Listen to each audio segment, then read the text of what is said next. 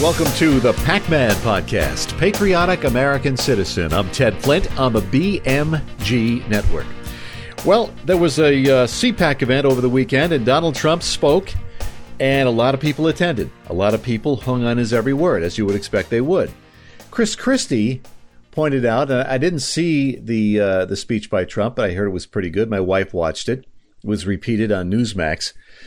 I can take only a few minutes of those events because they're all the same. But Christie said on the Sunday talk show, one of them, I think with George Stephanopoulos, that half the seats were empty. There were a lot of empty seats when Trump spoke, and Christie thinks that means Trump has lost his luster, that he was yesterday's news, and it's time to move on from Trump. You hear this from a lot of prominent conservatives. I'm not saying Christie's a conservative, but he's fairly conservative, a former Trump ally. And I'm not there yet. I think Donald Trump still runs the Republican Party. He has control over a majority of the party. DeSantis may be in the future. He's got his future in front of him. He's in his mid-40s. Trump is 76. So it's Trump's party. It will be DeSantis' party at some point. He hasn't even decided whether he's going to run. I think he's decided. He hasn't announced, I should say.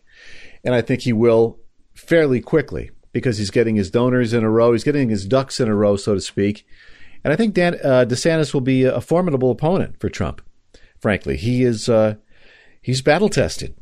He's had a term and a half as Florida governor. He served in the House. He is Ivy League educated. He's one of the original members of the Freedom Caucus. So his conservative credentials are impeccable. He's done a great job as governor of Florida. He's been a fantastic governor. The way he's beat back these COVID mandates, the mask mandates, the vaccine mandates, he said no more, not in Florida. It's not happening here. And he handled COVID brilliantly, in my view. And the way he's handled his communist wokeism, sending those illegal aliens to Martha's Vineyard was a thing of beauty. It was Trump-esque, you might say. So I think DeSantis is he's going to be tough for Trump to overcome. And something, if they do go head to head in a primary, and it's a bloody primary, I hope it isn't, but whoever emerges victorious will be that much stronger. And I think either one of those gentlemen is obviously tons better than anybody the Democrats could put up. Biden's running. If he makes it to 24, who do the Democrats have? Gavin Newsom, he's been talked about as a potential candidate. Kamala Harris, I mean, please. They're ridiculous. They have no one. The Republicans have a very deep bench. And I'm going to get to some polls here after the CPAC event. And I want to just mention one young man who's tossed his hat into the ring, this Vivek Ramaswamy. He's 37 years old. Have you heard of this guy? This guy's tremendous, saying all the right things. Vivek Ramaswamy, I think is how you pronounce his name, a self-made millionaire. I read somewhere he's worth $600 million. He tweeted last couple of weeks, he said, as president, I will end federally mandated affirmative action. I will repeal Lyndon Johnson's executive order number 11246, which mandates race-based quotas.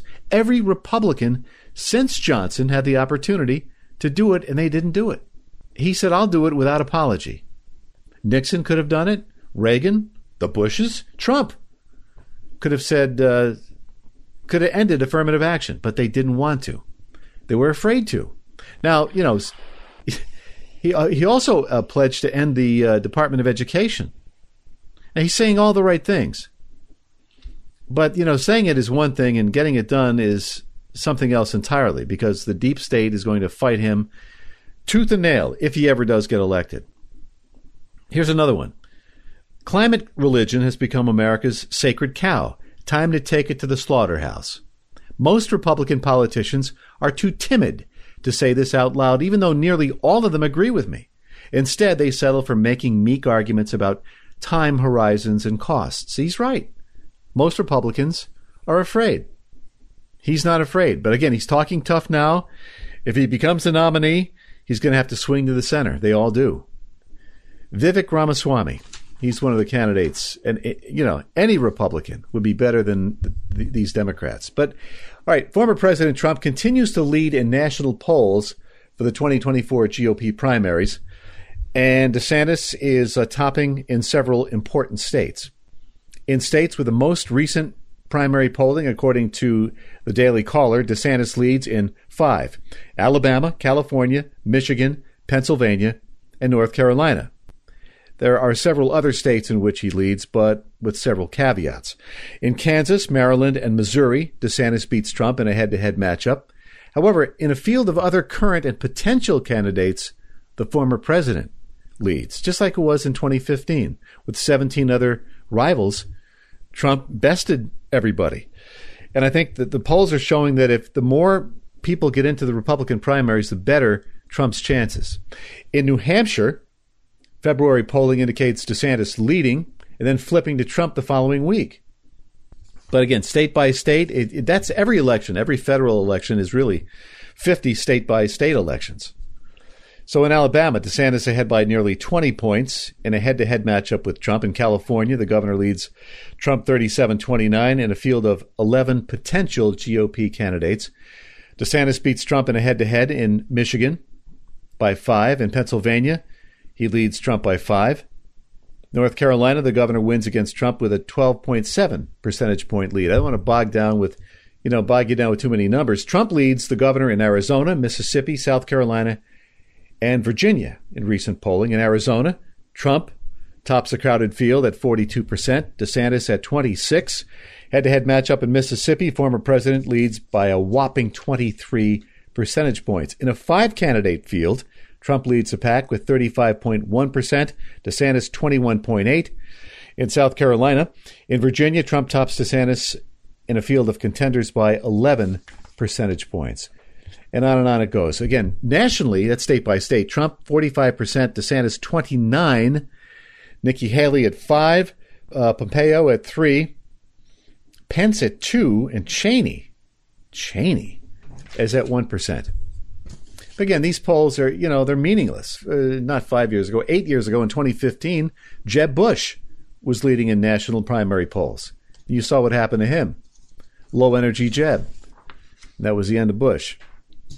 I was looking at some of the, I'm going to be skipping around here for a few minutes. I want to get to this before we skip around and look at some of the headlines.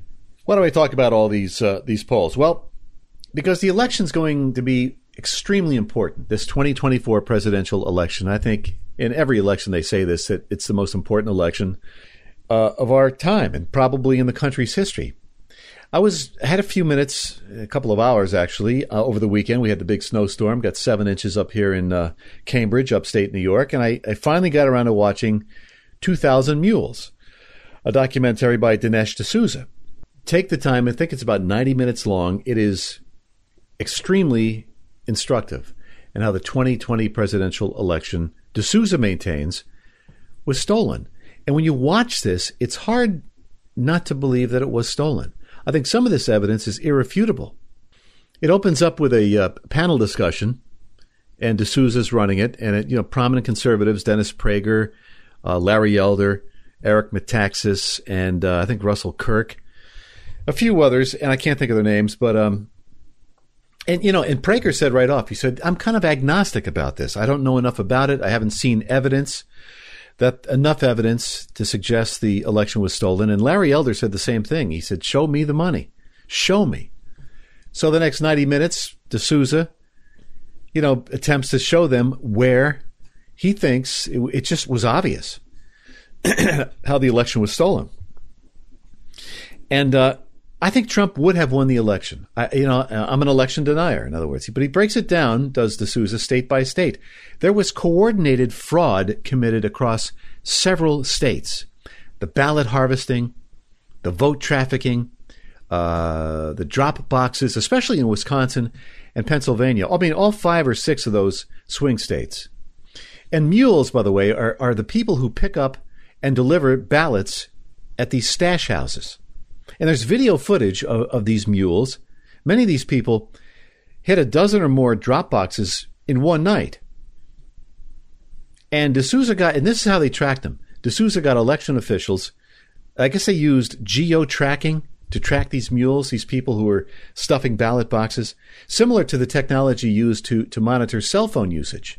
You use a cell phone, it kind of bounces off a satellite Don't ask me to explain it. I'm not a technical expert, but I'll give you an example. I'll just break some of these down for you in a couple of minutes, for a couple of minutes. In Arizona, there were 200 mules, each with an average of 5 illegal ballots. Now, they could have had more, but the Sioux said, let's give these each, let's say they had 5 illegal ballots, 20 drop box visits each for an estimated total of 20,000 illegal votes. Now, in Arizona, the margin of victory at Biden was like 10 or 11,000 votes. So that's more than makes up for Biden's margin of victory.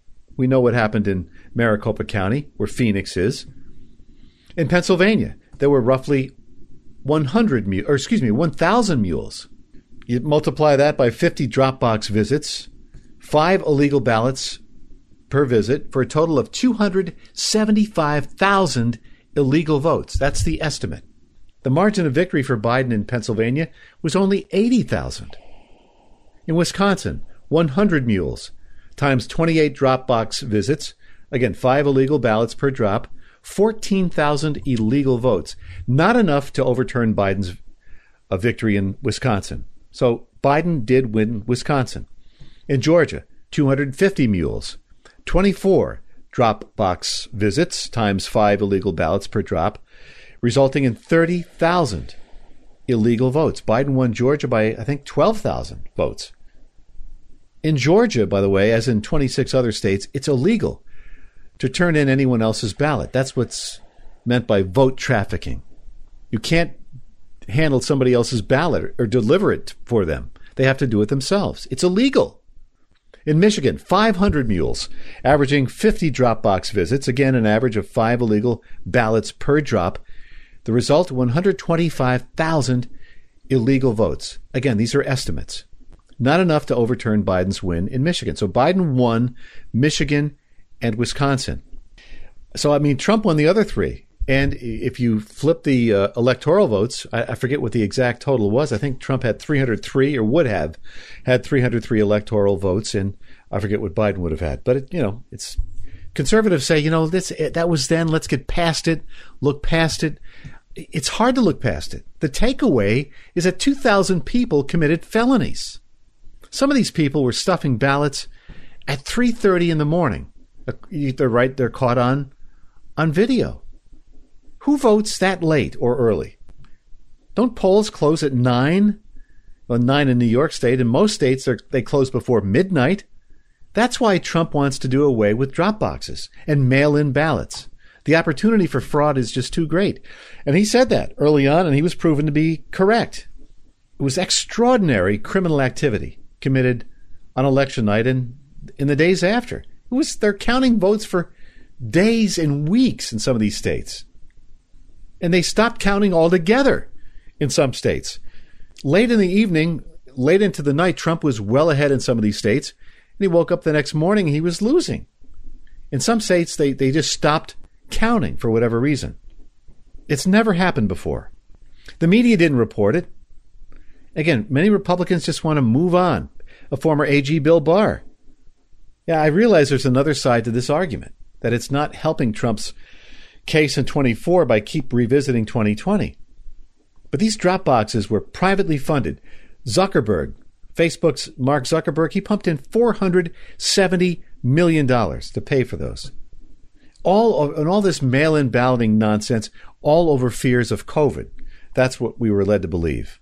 That's the reason given for the drop boxes and the mail-in balloting. Not this time. And yet Democratic state attorneys general changing election rules in the weeks before the election without legislative approval. Only legislatures can change laws, not secretaries of state. All Democrats in most of these states, the legislatures are controlled by Republicans. Again, vote trafficking gives third-party access to ballots. I mean, Trump would have had over 300 electoral votes, more than the 270 needed for re-election. Anyway, that was then, this is now. And Trump's the guy to fight some of these things that are besetting the nation. The culture wars have never been more hard fought. Our nation's future is at stake. Our children's future is at stake. It can't be overstated. There was a story a couple of weeks back. I've been sitting on this for whatever reason. Haven't gotten to it, but just the headline makes my blood boil. Virginia lawmakers approve a bill to ban teachers from hiding a child's gender transition from parents. Why would any teacher want to hide something so important from a parent? Children have to, get a parent's approval for an aspirin if they're in school, but they get their sex changed and they don't have to tell their parents about it. So the Virginia House approved a bill recently which would prevent teachers from keeping a child's social transition from their parents. Sage's Law, named after a 14-year-old girl who was sex trafficked twice and raped after the state removed her from her parents' custody to protect her from misgendering. This is how screwed up these people are, these Democrats running these state legislatures and some of these governorships. Not in Virginia. I think Virginia's governor is Republican. But I'm going to read a piece here again from, I think this is from the Daily Caller. In a tearful testimony before the Virginia Education Committee, Sage's mother, Michelle, said that while she and her husband were prepared to use Sage's masculine name and pronouns, the school and the state still insisted Sage would be harmed by her parents. What, using wrong pronouns? While fighting for custody, Sage was kept in a male children's home where she was repeatedly assaulted. Look, folks, there are two genders, male and female. This crap has got to end, one way or the other. Here's a girl sex trafficked and raped because the school didn't tell her parents about her transition. So the state wants to take her away from her parents and puts her in a home with boys who assaulted her. It's unbelievable what's happening. Unbelievable. Some of the headlines from townhall.com. I love these headlines. Democrat rep denies black people have God-given rights during a hearing, and then things get hilarious. You got to go to Town Hall to check these out. Lori Lightfoot, as you know, was defeated last week in Chicago in the mayoral race in a primary.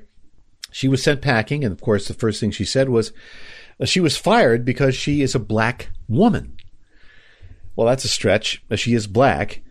I mean, she was fired because her policies are literally killing Chicago.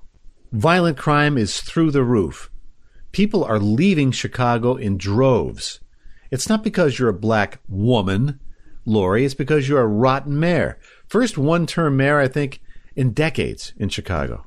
Like it or not, we have a stake in the Russia-Ukraine war. I'm going to spend time on a future show about talking about the Ukraine war because I'm not sold on the United States having to be involved in that conflict. What are we doing in Ukraine? How? And I understand that the Ukrainian people are fighting for their lives and their territory. Russia's been in Ukraine for over 250 years.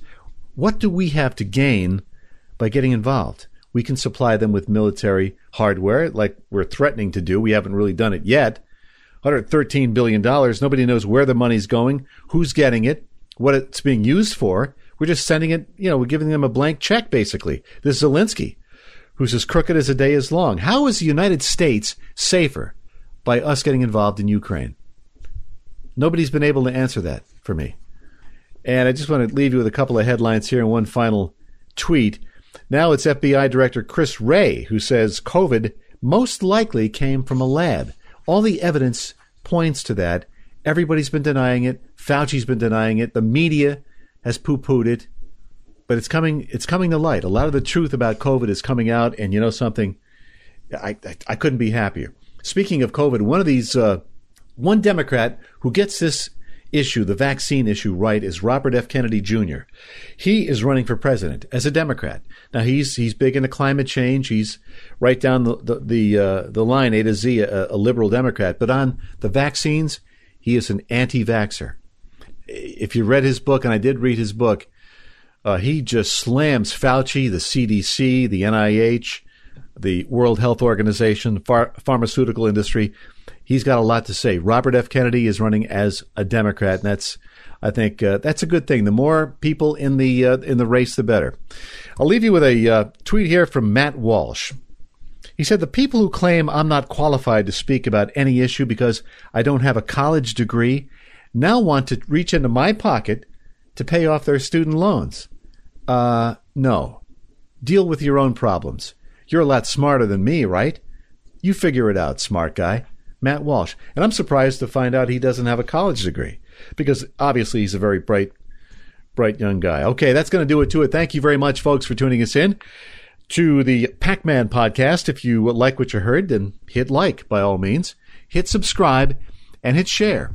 Share with your friends on social media. Tell people about the PAC-Man podcast and check out our very talented podcasters we have up there for you on the BMG network. If you want to contact me directly, it's PAC-Man, PACMAN, at thebmgnetwork.com, all lowercase.